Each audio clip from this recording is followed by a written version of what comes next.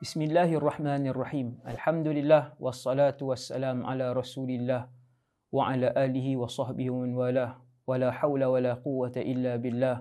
Rabbi syrah li sadri wa yassir li amri wahlul 'uqdatan min lisani yafqahu qawli.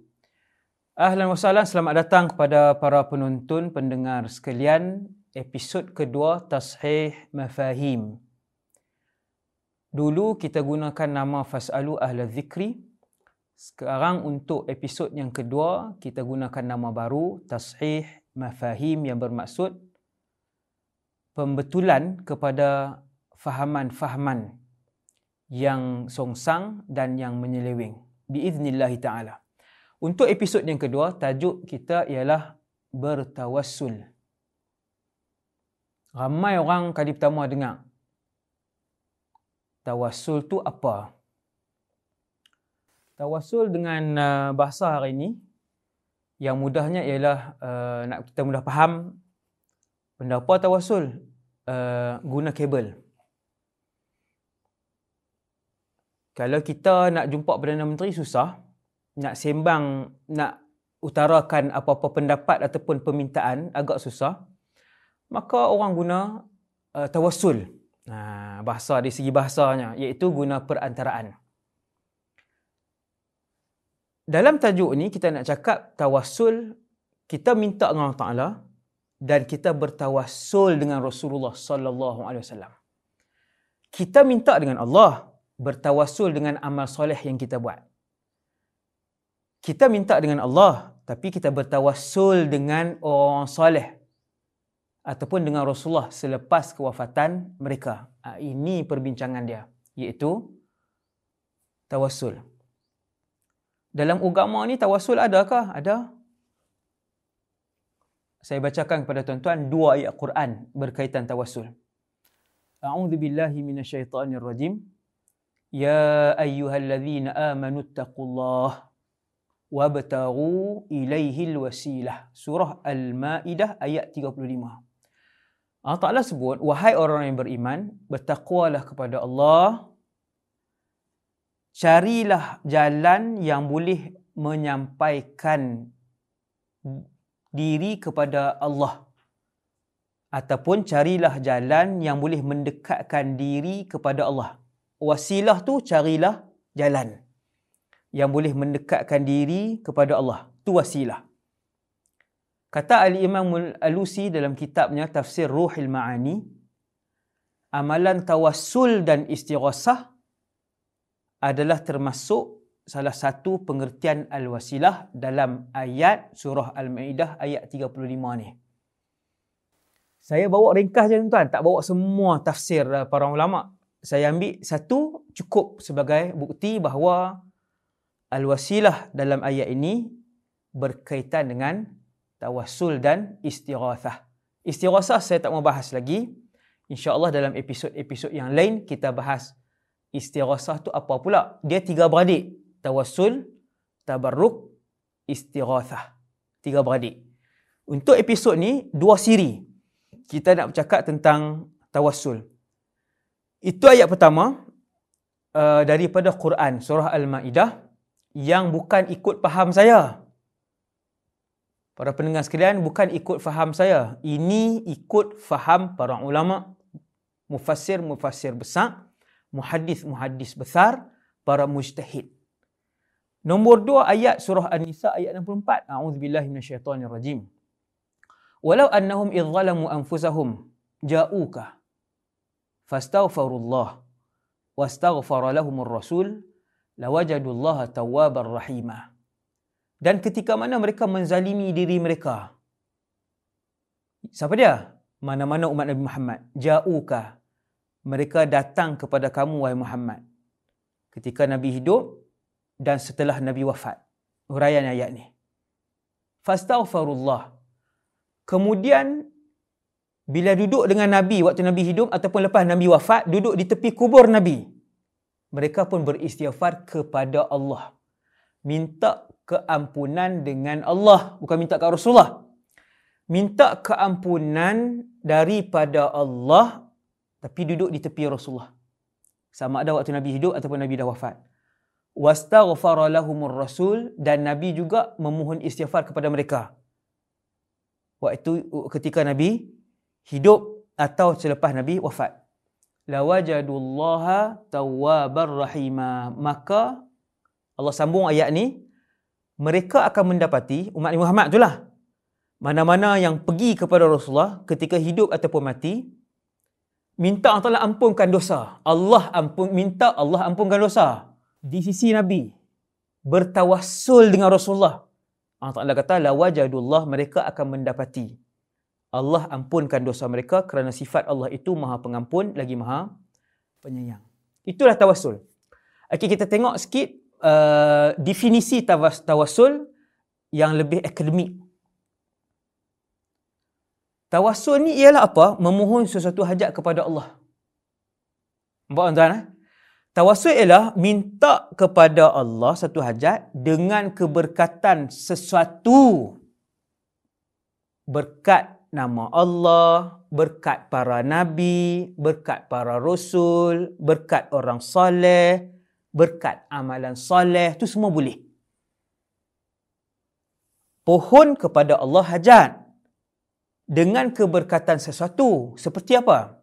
Nama Allah, para nabi sebelum dan selepas mereka wafat, ataupun orang soleh, ataupun kita dengan keberkatan orang soleh ataupun keberkatan orang amal soleh pun boleh juga. 4 benda tu.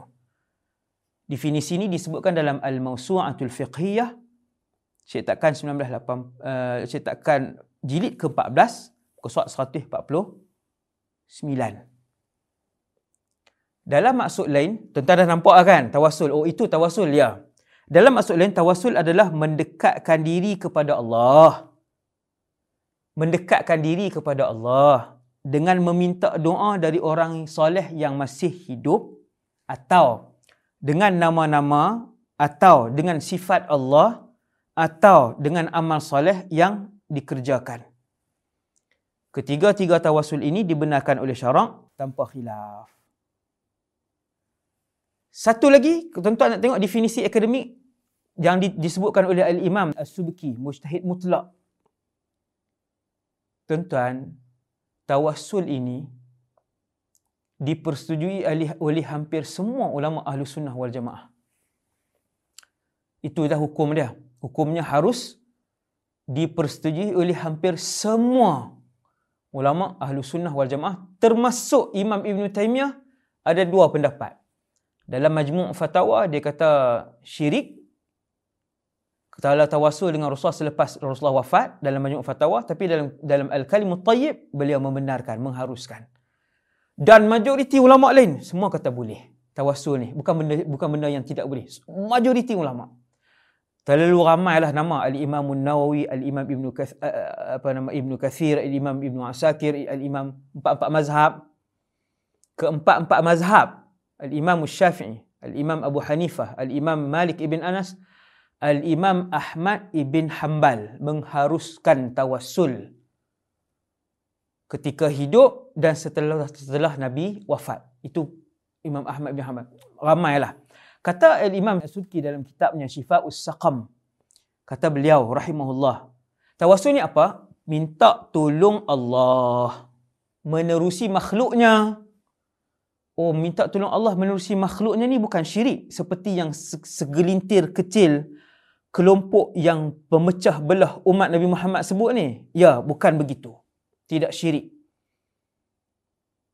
Tidak syirik, tak ada masalah. 1400 tahun tak ada masalah. Sehinggalah kumpulan ni datang. Di seluruh dunia Islam. Di Singapura ada kumpulan ni, di Malaysia ada kumpulan ni, di Indonesia banyak kumpulan ni. Kumpulan yang membawa manhaj yang songsang. Manhaj yang lari jauh daripada manhaj Ahlus Sunnah wal Jamaah. Jadi hati-hati dengan kumpulan yang mensyirikkan amalan umat Islam yang setelah pun dikaji sebenarnya oleh para ulama mujtahid kita. Hati-hati dengan kumpulan ini. Semoga Allah Ta'ala jaga anak isteri kita, ahli keluarga kita. Berkata Imam As-Subki, tawassul ni apa? Tengok tuan-tuan. Imam As-Subki ni dari segi ilmu seperti Al-Imam Syafi'i, mujtahid mutlak. Dia kata meminta pertolongan Allah menerusi makhluknya. yang mempunyai kedudukan yang tinggi di sisi Allah. Nampak faham saya sebut kabel tadi kan? Yang tu analogi je, begitu. Dia tak ada persoalan, mintalah ke Allah terus. Apa ni duk syirik-syirik guna perantaraan, guna asbab ni? Nabi kami tak ajak. Salah. Sebenarnya tawassul itu diajar sendiri oleh Allah dalam Quran, dan tawassul itu diajar oleh Rasulullah sallallahu alaihi wasallam dalam hadis yang sangat-sangat banyak. Saya nak bawa kat tuan-tuan dalam 2 siri ni, saya nak bawa 10 kisah hadis sahih. 10 kisah hadis sahih bagaimana Rasulullah bertawassul. 1, sahabat bertawassul dengan Nabi ketika hidup. 2, sahabat bertawassul dengan Nabi selepas Nabi wafat. 3, sahabat bertawassul dengan sahabat. 4, sahabat bertawassul dengan amal soleh. 5, orang biasa bertawassul dengan Nabi setelah Nabi wafat. 6, semua tu contoh kisah, kesemuanya sahih. Kisah terlalu banyak, saya ambil yang ni je, yang paling tinggi lah, kedudukan yang paling tinggi, yang tak ada khilaf. Okey, saya sambung balik. Imam Tajuddin Subki kata tawassul ni apa? Minta pertolongan Allah, minta hajat daripada Allah, menerusi makhluk. Makhluk ni yang mempunyai kedudukan yang tinggi di sisi Allah. Rasulullah, para nabi lain, orang-orang soleh, orang beriman, tawassul dengan sahabat. Sekejap kita akan tengok contoh hadis-hadis sahih tentang tawassul ni. Yang mana perantaraan itu adalah pada tingkatan sebab. Ini disebutkan oleh Ustaz Al-Fadhil, Ustaz Iqbal Zin, hafizahullah. Dia kata perantaraan yang kita guna tu, ulama, orang soleh, nabi-nabi lain, Rasulullah sendiri lepas Nabi wafat, amal-amal soleh kita, perantaraan tu adalah pada tingkatan sebab. Bukan musabbibul asbab. Sebab untuk memudahkan pengambulan doa, dan bukan musabbibul asbab yang mengambil kedudukan Allah, bukan. Wala'iyadzubillah. Jadi Al-Imam Tajuddin sebut dalam kitab dia dan dihuraikan oleh Ustaz Iqbal, hafizahullah. Jadi tuan-tuan tengoklah tadi apa itu tawassul daripada Quran, daripada hadis. Saya akan sebutkan 9 kisah daripada hadis, kesemuanya sahih. Sekejap lagi, insya-Allah. Tuan-tuan. Okey, kemudian hukum tawassul di sisi 4 mazhab. 4 mazhab. Mazhab Syafi'i, mazhab Abu Hanafi, mazhab Maliki, mazhab Hambali. Tawassul adalah harus. Tawassul dengan Rasulullah setelah Nabi wafat ataupun ketika Nabi hidup dengan amal soleh adalah harus. 4 mazhab. Siapa yang duk buat mai kecelaruan ni? Hak kumpulan ni Yang satu kumpulan ni. Inna lillahi wa inna ilaihi raji'un. Tuan-tuan sekalian, tadi kita ada dengar apa itu tawassul, dalil daripada Quran. Kemudian kita ada dengar pandangan 4 mazhab tentang tawassul. Kemudian secara umumnya, tawassul ada 3 kumpulan pendapat. 1, tak boleh bertawassul dengan Rasulullah setelah Nabi wafat. Ia dikategorikan sebagai amalan syirik yang meminta-minta kepada makhluk. Pendapat ini, pendapat Al-Imam Ibn Taymiyah dan yang sealiran dengannya, minoriti. Sikit sealiran dengan dia.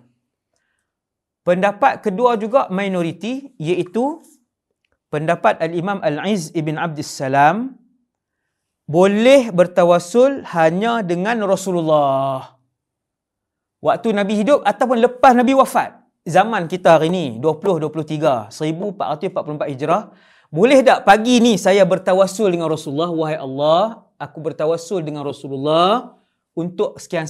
Boleh tak hari ni? Boleh. Pendapat yang kedua ni pun kata boleh dengan Rasulullah ketika hidup dan ketika Nabi wafat. Iaitulah pendapat Al-Imam Al-Izz Ibn Abdus Salam dan mereka yang selairan dengannya pun minoriti. Pendapat ketiga, jumhur ulama, hampir semua ulama kata dibenarkan berdoa kepada Allah dengan bertawassul kepada Nabi SAW ataupun mana-mana Nabi. Sama ada dengan amal soleh mana-mana orang saleh ketika mereka hidup ataupun mereka telah meninggal dunia. Ni pendapat jumhur. Pendapat ni Imam Malik, Al-Imam Subki, Imam Al-Karmani, Al-Imam Nawawi, Al-Imam Al-Qastallani, Al-Imam Samhudi, Al-Imam Ibn Al-Hajj, Al-Imam Ibn Al-Jazari, Al-Imam Al-Shawkani. Boleh rujuk dalam kitab Al-Mawsu'atul Fiqhiyah, jilid 4, muka surat yang ke-24.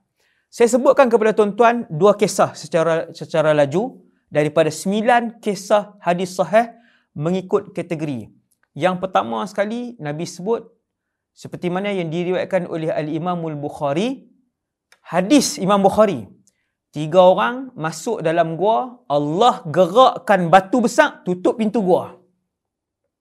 3 ni guna tenaga tolak, tak bergerak langsung. Maksudnya akan mati perlahan-lahan dalam gua tu. Setelah itu, lelaki pertama pun bertawassul dengan amal solehnya. Jaga mak ayah dia. Dia kata, ya Allah, aku jaga mak ayah aku elok, ya Allah. Aku bertawassul. Wahai Allah, kalaulah amalan aku ni engkau terima, redha, ikhlas kerana-Mu, wahai Allah, bukalah pintu gua ni. Ni hadis sangat masyhur dalam Sahih Bukhari. Allah Ta'ala gerakkan batu besar yang menutup pintu gua itu. Lepas tu, yang kedua pun bertawassul dengan amal soleh dia. Yang ketiga pun bertawassul dengan amal soleh dia. Tuan-tuan boleh tengok sendiri, saya tak mau sebut di sini sebab masa yang suntuk. 3 lelaki bertawassul dengan amal soleh. Yang ni hampir ijma' para ulama'. Ini tak ada khilaf. Bertawassul dengan amal soleh. Tidak ada khilaf. Seperti mana yang disebutkan oleh Profesor Dr.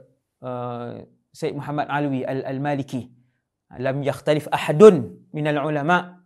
Tidak ada khilaf satu pun di kalangan ulama' hak tawassul dengan amal soleh ni. Maka ulama' kata, kalau tawassul dengan amal soleh kita boleh, tawassul dengan Rasulullah selepas Nabi wafat, takkan tak boleh? Berkata kumpulan yang ketiga tadi ni. Sebab tu mereka membolehkan, dan itulah kumpulan ramai majoriti ulama'. Itu dalil yang pertama daripada hadis riwayat Imam Bukhari. Dalil yang kedua tuan-tuan, iaitulah juga dalil daripada hadis yang sahih. Kisah dia begini, ringkas saja. Lepas Nabi wafat, berlaku kemarau pada zaman Sayyidina Umar bin Al-Khattab. Maka datang seorang sahabat bernama Sayyidina Bilal ibn Harith Al-Muzani. Sahabat Nabi nama Bilal bin Harith Al-Muzani. Dia pergi ke kubur Rasulullah sallallahu alaihi wasallam. Tuan-tuan tahu apa dia kata? Dia kata, ya Rasulullah, wahai pesuruh Allah. Nabi dah wafat, duduk dalam maqam. Istasqi li ummatik fa innahum qad halaku. Wahai pesuruh Allah, mintakanlah hujan untuk umatmu. Mintakanlah hujan untuk umatmu sebab mereka akan binasa. Tuan-tuan, Sayyidina Bilal ibn Haris tidur dan bermimpi Rasulullah SAW datang. Nabi bagi tahu kat dia, pergi berjumpa Sayyidina Umar. Sekian, bagi tahu. Kemudian Allah turunkan hujan. Disebabkan tawassul sahabat dengan Rasulullah selepas Nabi wafat. Hadis ni riwayat Imam Ibn Abi Shaybah bi isnad dengan sanad yang sahih. Kisah ini juga dibawa oleh Al-Imam Ibn Hajar Al-Asqalani dalam Fathul Bari, kitab Fathul Bari, dan juga hadis ni, kisah ini dibawa oleh Al-Imam Ibn Asakir dalam Tarikh Dimashq. Dan sanad hadis ni adalah sahih. Jadi setakat itu dulu insya-Allah untuk siri yang pertama, apa itu tawassul, dalil tawassul, hukum tawassul di sisi 4 mazhab, 3 kumpulan ulama pendapat mereka tentang tawassul, pendapat jumhur sekali, dan 2 hadis daripada hadis Sahih Bukhari dan juga sahih dalam kitab Fathul Bari Imam Ibn Hajar bawakan 2 kisah tersebut yang untuk menjadi panduan kepada kita. Tawassul ini tuan-tuan ialah amalan yang dilakukan oleh umat Islam seluruh dunia, termasuklah di alam Melayu. Semoga benda ni tidak lagi dipolemikkan oleh satu kumpulan yang sentiasa menimbulkan kecelaruan umat Nabi Muhammad SAW. Semoga Allah Ta'ala nilai amalan kita. Semoga Allah Ta'ala bantu orang yang nak bantu bagi umat ni faham tentang kedudukan sebenar sesuatu isu yang telah dipolemik dan dikacau bilaukan. Wa sallallahu ala sayyidina Muhammad wa ala alihi wasallam. Assalamualaikum warahmatullahi wabarakatuh.